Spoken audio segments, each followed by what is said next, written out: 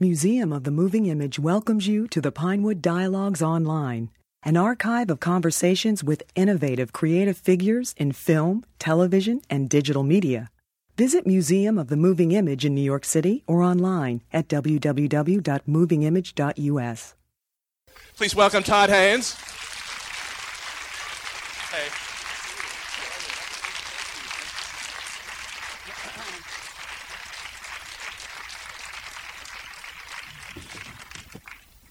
Well, congratulations. It's just an amazing achievement. Thank you. Thank you.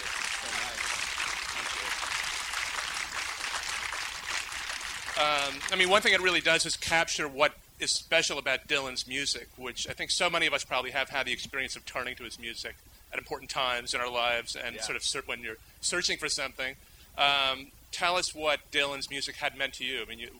Because I'm assuming there was a long connection to it early on. Yeah, absolutely. Well, I was a fan first in high school. This was the late 70s in L.A. And I loved the records that most people love, Blonde on Blonde, and bringing it all back home, and Blood on the Tracks. and I remember, the releases of. I think I remember Desire. That might have been the very first one that I was sort of present for. Definitely Street Legal and definitely Slow Train Coming, and that was the first time I actually saw Dylan in concert with that tour kicking off his sort of gospel period. And then I kind of stopped listening to Dylan for a while. I just listened to other kinds of music and got into different kinds of things in college and thereafter. And then I sort of found myself, as you kind of suggested or intimated, suddenly hungering for Dylan at a time in my life where I think I needed to be reminded about something that I associated with that earlier part of my life, and a kind of fearlessness and a kind of devil-may-care quality in his voice, in his music, in his whole attitude that I think I needed at the end of my 30s as a reminder that change is good and change is necessary in your life, and it can really help you, move forward or make changes when you need them. And those are harder things to remember as you get older. It's a lot easier when you're young. It makes a lot of sense. You made a big change. All of us were sorry to see you move out of Brooklyn, out of Williamsburg to Portland, and we said, "What is going on here?" But was that about the time when you? It was exactly at that time. Yeah, and the resurged interest in Dylan was some kind of symptom of something that was about to happen that I really didn't even see coming. But I was just going to go to Portland, where my sister lived, to go write the script to my last film, Far From Heaven, and get away from the city and be somewhere pretty. But Dylan was this obsession during every day, and I made all these. I remember making these cassette tapes. The last time I made a series of cassette tapes for the drive cross country, and when I landed in Portland, I started writing Far From Heaven by night. Bruce Greenwood, everybody. Okay. Mr. Jones and Commissioner Garrett, please. Bruce Greenwood. As you were. A surprise guest, but thank you for coming. You could ask all the questions as Mr. Jones if you want. Exactly, or Pat Garrett, depending on his mood. Yeah. But yeah, it was in this period where I was going out there to basically do something else that the Dylan obsession kind of emerged almost on the side, not unexpectedly. Now, you had made two films where you were dealing with the whole question of music rights and real musicians, Karen Carpenter being the famous example, and then David Bowie and Velvet Goldmine, where you didn't have the official rights. So here's a case where you actually went to Dylan. What was sort of the process? You came up with the idea, then decided I better check with Mr. Dylan? Yeah, there was absolutely no way to even begin to conceive of doing this without the rights to the music. There was no way to do the film with pseudo Dylan songs or fake Dylan songs. But and I because of exactly what you said, I had absolutely no valid reason to expect we would get them. Just nothing at all. And it was all right. I was just in this sort of weird sort of free play of loving that music and getting so into it and reading the biographies and immersing myself in it. And I had this idea that I thought was really interesting, but But I really had no expectations. I talked to Christine about it on the phone, Christine Vachon, my producer and friend, and she said, look, don't write anything yet. You never know. You just have absolutely no idea. Why don't we just take it a step at a time? And she brought up Jesse Dillon, who's Dylan's oldest son, and who's a filmmaker, director. And he lived in L.A., and she said, look, when we're both in L.A., why don't we try to meet up with Jesse Dillon and just see. We'll just sort of suss it out. And I had a feeling Jesse would like meeting Christine, indie producer, right? Very it good, made smart, sense. yeah. So we did that. We went to L.A. We met with Jesse. He was this incredibly lovely guy and seemed so well-adjusted, like talking about his dad, and I think it's one thing about Dylan, whatever you say about his, romantic record or marriage history or whatever, or he's been a really protective father. He's really tried to keep those kids out of the glare of it all. And Jeff Rosen was on the line in his office, Dylan's longtime manager, on that meeting, and I described the concept, and they were both interested in it, but they said that means absolutely nothing that we think so. And Jeff said, why don't you write it down on a one-sheet piece of paper, and told me all these things to not say voice of a generation and not say genius and don't say, and I remember feeling like they were just like, don't do this and don't do this and don't. So I managed to write something out and sent it to Dylan through Jeff with some DVDs. Now you had actually, even before Superstar, you made a film, Assassins, inspired by Arthur Rimbaud's poetry. Mm-hmm. So is it true that you pulled the Rimbaud card in writing to Dylan? Pulled the Rimbaud card? Well, you mentioned you used quote from Rimbaud on the top of the thing. On this one page. This one page. Yeah, no, it started with the subtext, I is another Arthur Rimbaud, and a quote from Anthony Scaduto's first biography. He challenged identities every step of the way by refusing identity, or something about identity and the sort of whirly gig. So Dylan sort of accepted the idea that there would be a film that was supposedly about him, but that would be in this freestyle that was not a pure biopic. Clearly, it fits obviously with what his music's all about. Yeah, exactly. I mean, it's this innately and fundamentally open kind of approach to a traditional biography film. It had, clearly, because it described, the Woody character as an 11-year-old black kid who calls himself Woody Guthrie. It described it actually said on this one description of Jude, the character Cate Blanchett would end up playing, that this would be portrayed by a woman and that this character would resemble the actual Dylan more than any other in the film. So there was, which I had forgotten I'd even thought about at that time, that specifically. So he knew that there was going to be a sense of irreverence and humor in the approach, and I think these are things that he doesn't really get a lot of in the way people treat him and regard him. And was the script written in a kind of free style, in the spirit that you were writing it in, where you didn't worry so much at the time about how you would actually get this produced? I mean, because I remember following the project as it was going along, and I know it took a while for the financing, the actual production to come together. Yeah, it took a long time, but that wasn't because the script was written in an open style. It was actually written so close to what the film would be, right? I mean, it really, you read it, or you tried to read it. It's remarkable. But it was really hard to, it was probably really hard to read it, I would think. I mean... No, it wasn't that hard, but it required a second read, for sure. Yeah. Because a lot of the descriptive narrative, as much as there was in the script, you couldn't begin to get a bead on how many layers of visual information there was going to be when Todd put it together. Yeah, and I tend to get very detailed when I'm writing because it's sort of like my own blueprint for what I'm envisioning, but it doesn't mean that, but I knew that the sort of rhythm and the musical elements of the film, and even the lightness, in a way, of the film that I really felt needed to be there, wasn't going to come through on the page. So could you talk about the casting process? Because after the incredible success of Far From Heaven, and lots of actors must want to, at that time, wanted to work with you and wanted to be involved with this project.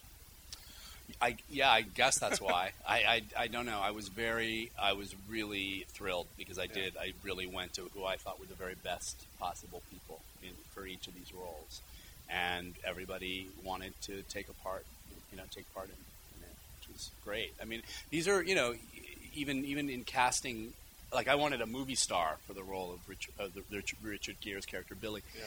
I wanted somebody who carried a little miniature history of American film and the lines on his face, you know.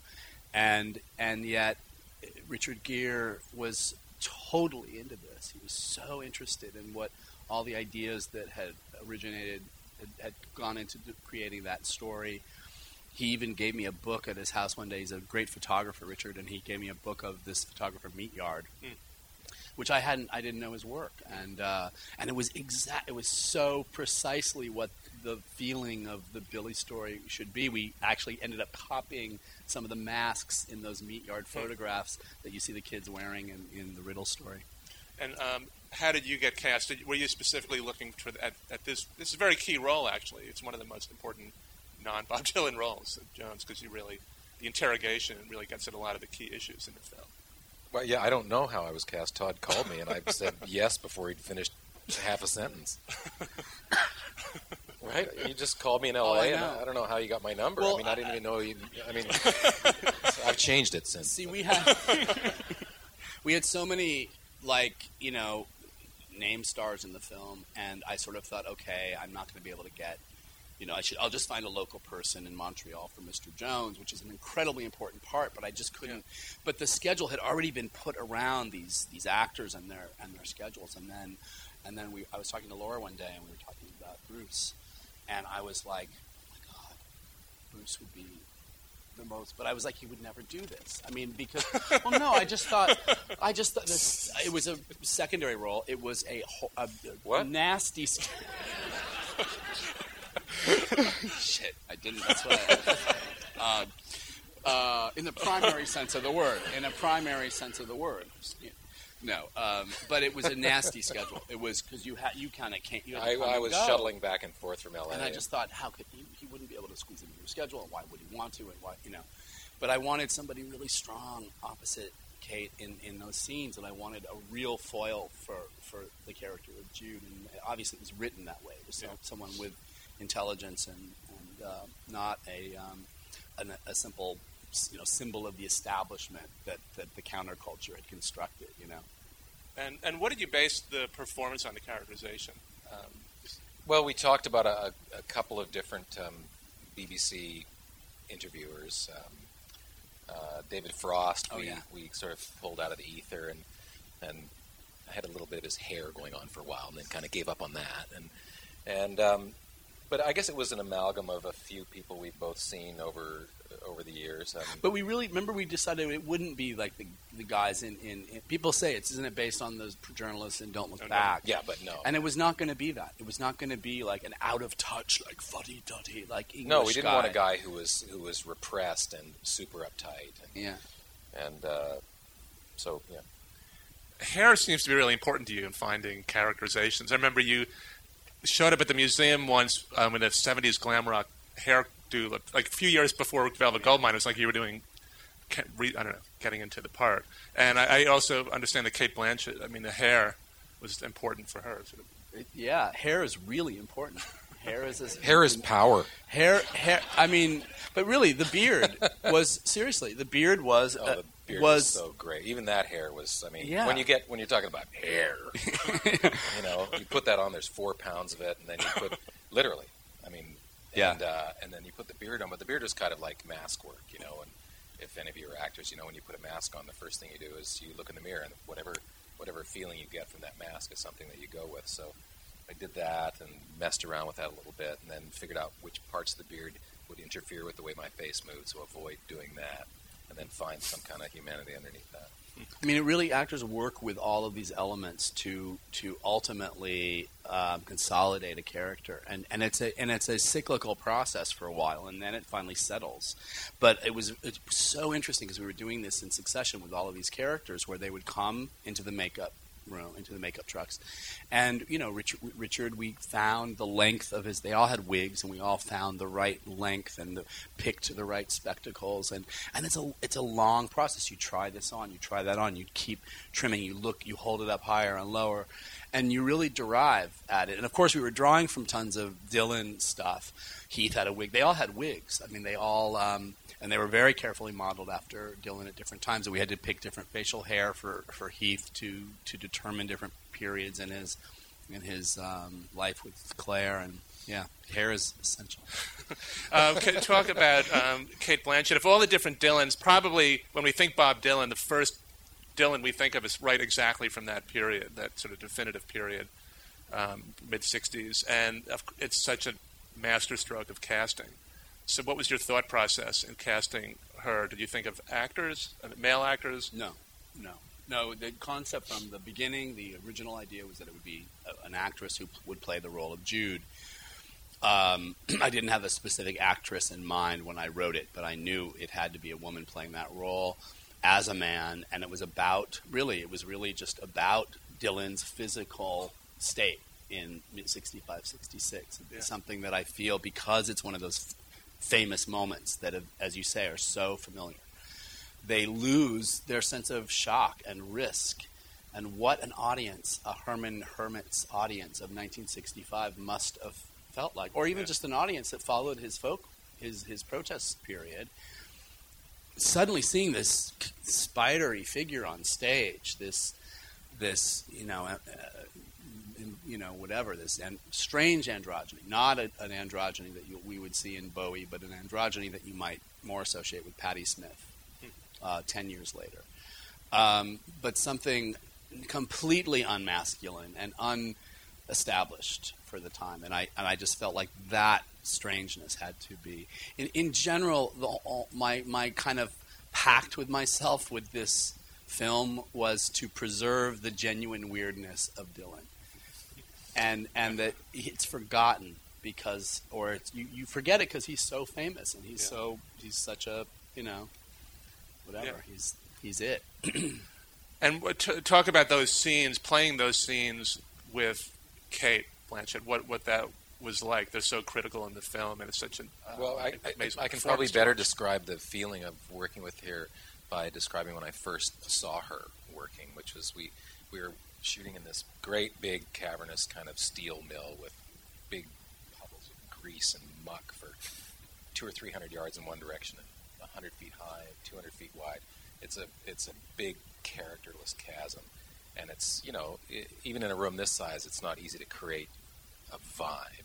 And you walk into a place like that that's the size of a stadium with a roof and it's pitch black, and you can't create a vibe. And yet I walked in, and 100 yards away you could see there's this little tiny speck of activity, and I got about 100 feet away and I could feel that something was happening. There's some kind of electrical thing going on between the crew, and the crew was literally going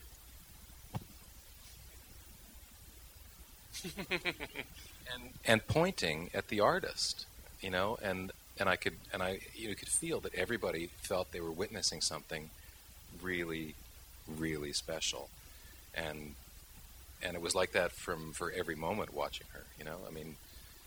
When she's at the craft service table, she's mellow and talking about whatever and having a coffee, but it's kind of like. Do you remember how weird it was when she'd come back at the end of the day out of her costume? Like, who are you? Like, who's the blonde chick? The camera. It was just like, literally, there was just no connection between. It wasn't even like working with Cate. Yeah, really. No. Not that I've worked with her before, but it was like working with Bob Dylan from 35 years ago. What was so interesting is the thing she was doing the day Bruce first saw her was the projection scenes that you see. It was the background material that we needed to collect for projections in that one scene in particular, where with the projections on the wall. And one thing we had this concept. I had this concept of 3 white walls with a spider. You see the spider moving across, and there were synchronized projectors that would connect the same image, bend the same image around the frame, those 3 frames. And one idea, and we did shoot it, but we didn't end up using it because it took too long, was to have Jude in almost a silhouette with a very wide lens, moving, also walking across all 3. And that was the very first thing I had Cate do. We had a big, long, seamless, stretched out.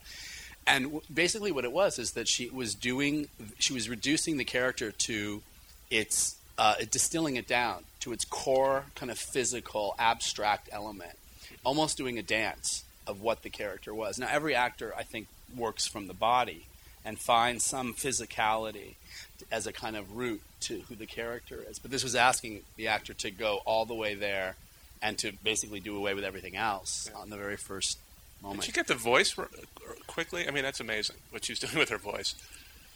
She did. Yeah. It was. They all did. They all did really. They were all inundated with the material and the. Ben Whishaw does something with his because he's English, and the way he incorporates Dylan's syntax and meter of speech, not syntax, but the tenor and the rhythms of his speech, the way he'd sort of gather up syllables by the end of a sentence, is so understated and so subtle, but it's in all of his performance. It was remarkable. How did you sort of think about the idea of using real Dylan and then being more free and imaginative? For example, with the music, it was very important to have the real Dylan voice, but then there's sort of covers and new versions, and it's a very big question, I'm sure, for you. Yeah. Well, what's funny is the things that you don't even really probably notice that I think work so well in that, like, Kate's obviously singing to Steve Malkmus's voice from Pavement in the performances of. I mean, in other words, she's not singing to Dylan. She's not lip syncing Dylan. Now, if she lip synced to Dylan, the illusion would be gone. It would completely go away, and many, perhaps, other vocalists as well. It needed to have a voice that matched her frame, and because it's his voice, and because it's these covers that both come out of the sort of spirit of those originals, but also have adapted them and changed them and fictionalized them, within the film, it works even better. And I think the illusion is more complete. And you kind of keep going back to Dylan, but actually it's completely circuitous the way we get to the core of Dylan. But I think the difference between quoting Dylan more directly and indirectly, in a way, the film does what every biopics do, which is blend the great moments, the famous moments, the moments that we remember Ray Charles in a photograph, with the private moments, the moments that we haven't ever seen of Johnny Cash in the bedroom with his wife or whatever. And most biopics do this with a continuous narrative and try to make it seem seamless from fact to fiction. And this one does that as well. It goes into places that we've never seen depictions of Dylan per se, although really almost everything in the film, we did have so much documentation. All of Robbie, all of Billy comes from stuff that was specific and concrete, but it just separates them into these. But you kind of play around with the idea that we can capture the moments of inspiration, like when he says "just like a woman," and it's like, oh, that's how that song got created. But you're sort of playing around with the whole notion of what a biopic can do. Yeah, but I also think that in that one scene, he's being sarcastic. He's saying, thanks for stepping in, and she did step in, and she got rid of the culprit. Yeah. And he's sarcastic and says, yeah, just like a woman. He's using a cliche, but he's actually using it against which is what he does in the song. Yeah. People got very upset about the use of that cliche, even though he is really playing with it. Yeah, which you've been known to do also. I just want to give you a chance to talk about the editing. I mean, it's such an amazing piece of editing, and I wonder if, and of course you work with Jay Rabinowitz. I mean, you lost a great collaborator, Jim Lyons. Yeah. But could you just talk about that, if there were many different versions and what the editing process was like? It's funny. It seems like a film that might have been conceived largely in the editing room. And the editing is such an essential part of any movie, and it was to this one. But it wasn't something that changed the structure of the film. If anything, I think it relaxed the intercutting that was actually in the script. The script had more intercutting between the stories, and we actually simplified it and kept the introductions to each of the stories longer so you could get into them more. But that said, it was more all of these intricacies and how to weave the music. It was rhythmic, and it was sensual and visceral. I think all of the things that the editing really focused on, and that we both worked really hard on. We kind of had to work round the clock because we went over budget in the schedule. We lost like $2 million in fees and penalties because of overtime costs that somehow just came out of the editing. We were supposed to sort of make up for it, so we kind of had the editing table going 24 hours a day. So it was quite quite a feat. One of the things about Far From Heaven that became clear was that even though you were like setting this film in the 50s, and it seemed on the surface to be about the 50s, it was sort of clear that it was about the time we're living in now. And it seems like that must be a lot of what this film is about for you, kind of you finding your place as an artist, and the whole question of how do we deal with this America now that we're living in, where the question of what freedom is all about is a big question. Mm-hmm.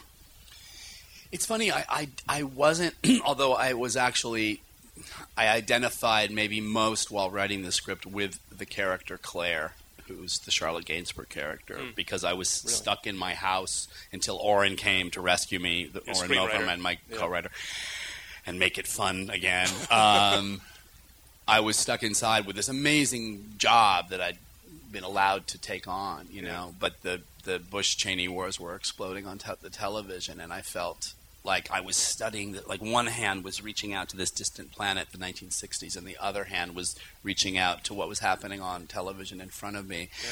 And it just felt so strange, and I felt, you know, we all probably felt so I mean, we've been going through an unbelievable period over the last 7 years, and it's really, I think it's so profoundly shattering that it's almost impossible to know what is happening while it's happening. It's going to take, like the 60s, a lot of time to figure out what's going wrong and how to set it back on course. Which I guess is why you can look back to poets like Bob Dylan or Allen Ginsberg, or somebody like Walt Whitman, to makes you question, like, what does it mean? What does it mean?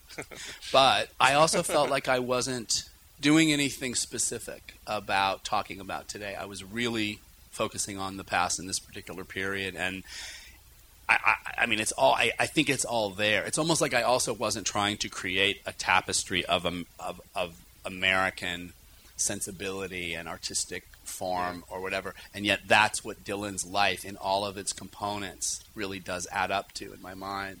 But that came with the result of adhering to or addressing the specifics. Yeah, I want to ask Bruce. In front of Todd Haynes to talk about what he's like as a director, because there's so many great. I mean, this is a film so much about performance and he's a really super positive force on the set. Very, very up and willing to talk about anything that you might drag in, any idea. But mostly he's so steeped in the history that we're there trying to recreate. Admittedly through the prism of your vision and through the kaleidoscope of Dylan's ever-changing life. But the vibe on the set was always really positive, joyous. And I think that comes through in the movie, too. There's a lot of, it's an effervescent movie in a lot of ways. And I think that's in large part because of Todd's vibe on the set. That's fair, don't you think? It's not, I mean, the thing, It is fair. Thank you, Bruce. Take yes for an answer. And it must have been a very pressurized production. You had like 70 locations to shoot in 49 days. Yeah. It was, it was really, really hard. It was super tough. Yeah. It was. But it's kind of like the way the parents hide from their kids that the rent isn't here. You know what I mean? You just say no. There's dinner's on the table and it's all going to be good, and all the actors are going, oh goody, I'm so hungry. And they don't know that around the corner, the bankers are putting the last bead on the abacus. I mean, I think directors. Anyway, I'm just an actor. I don't know what was happening. I think all directors have some weird mechanism, some unnatural mechanism to compartmentalize fear and to put it into a separate container, and because you have to just keep forging ahead. And probably a lot of directors also have to be really good actors and keep that cheery disposition and try to make people feel like not only do you know exactly what you're doing at all times, but also make them feel secure in what they're doing. And that does take a kind of sort of forced will, and which makes it even more exhausting and hard, where you have to sort of be a machine in a way to pull through that. And you made this without you didn't have a distributor at the time. No, we didn't have a U.S. distributor. We had great, the whole spirit of the film started so great with Dylan saying yes, these actors signing on so quickly, us getting really robust pre-sales at Cannes in 2005, and then all of a sudden everything came to a crashing halt when we came back to the States to try to get U.S. distribution. And then it was a year of knocking on doors and going to every single studio and me pitching this to like every single studio. And that was hard. It all started to feel, more doubtful. Well, unfortunately, we have to end. I want to just thank you both and congratulations again on a masterful piece of work. Thank you so much. Thank you. Thank you for listening. The Pinewood Dialogues at Museum of the Moving Image are made possible by generous support from the Pannonia Foundation. To learn more about the museum, visit www.movingimage.us.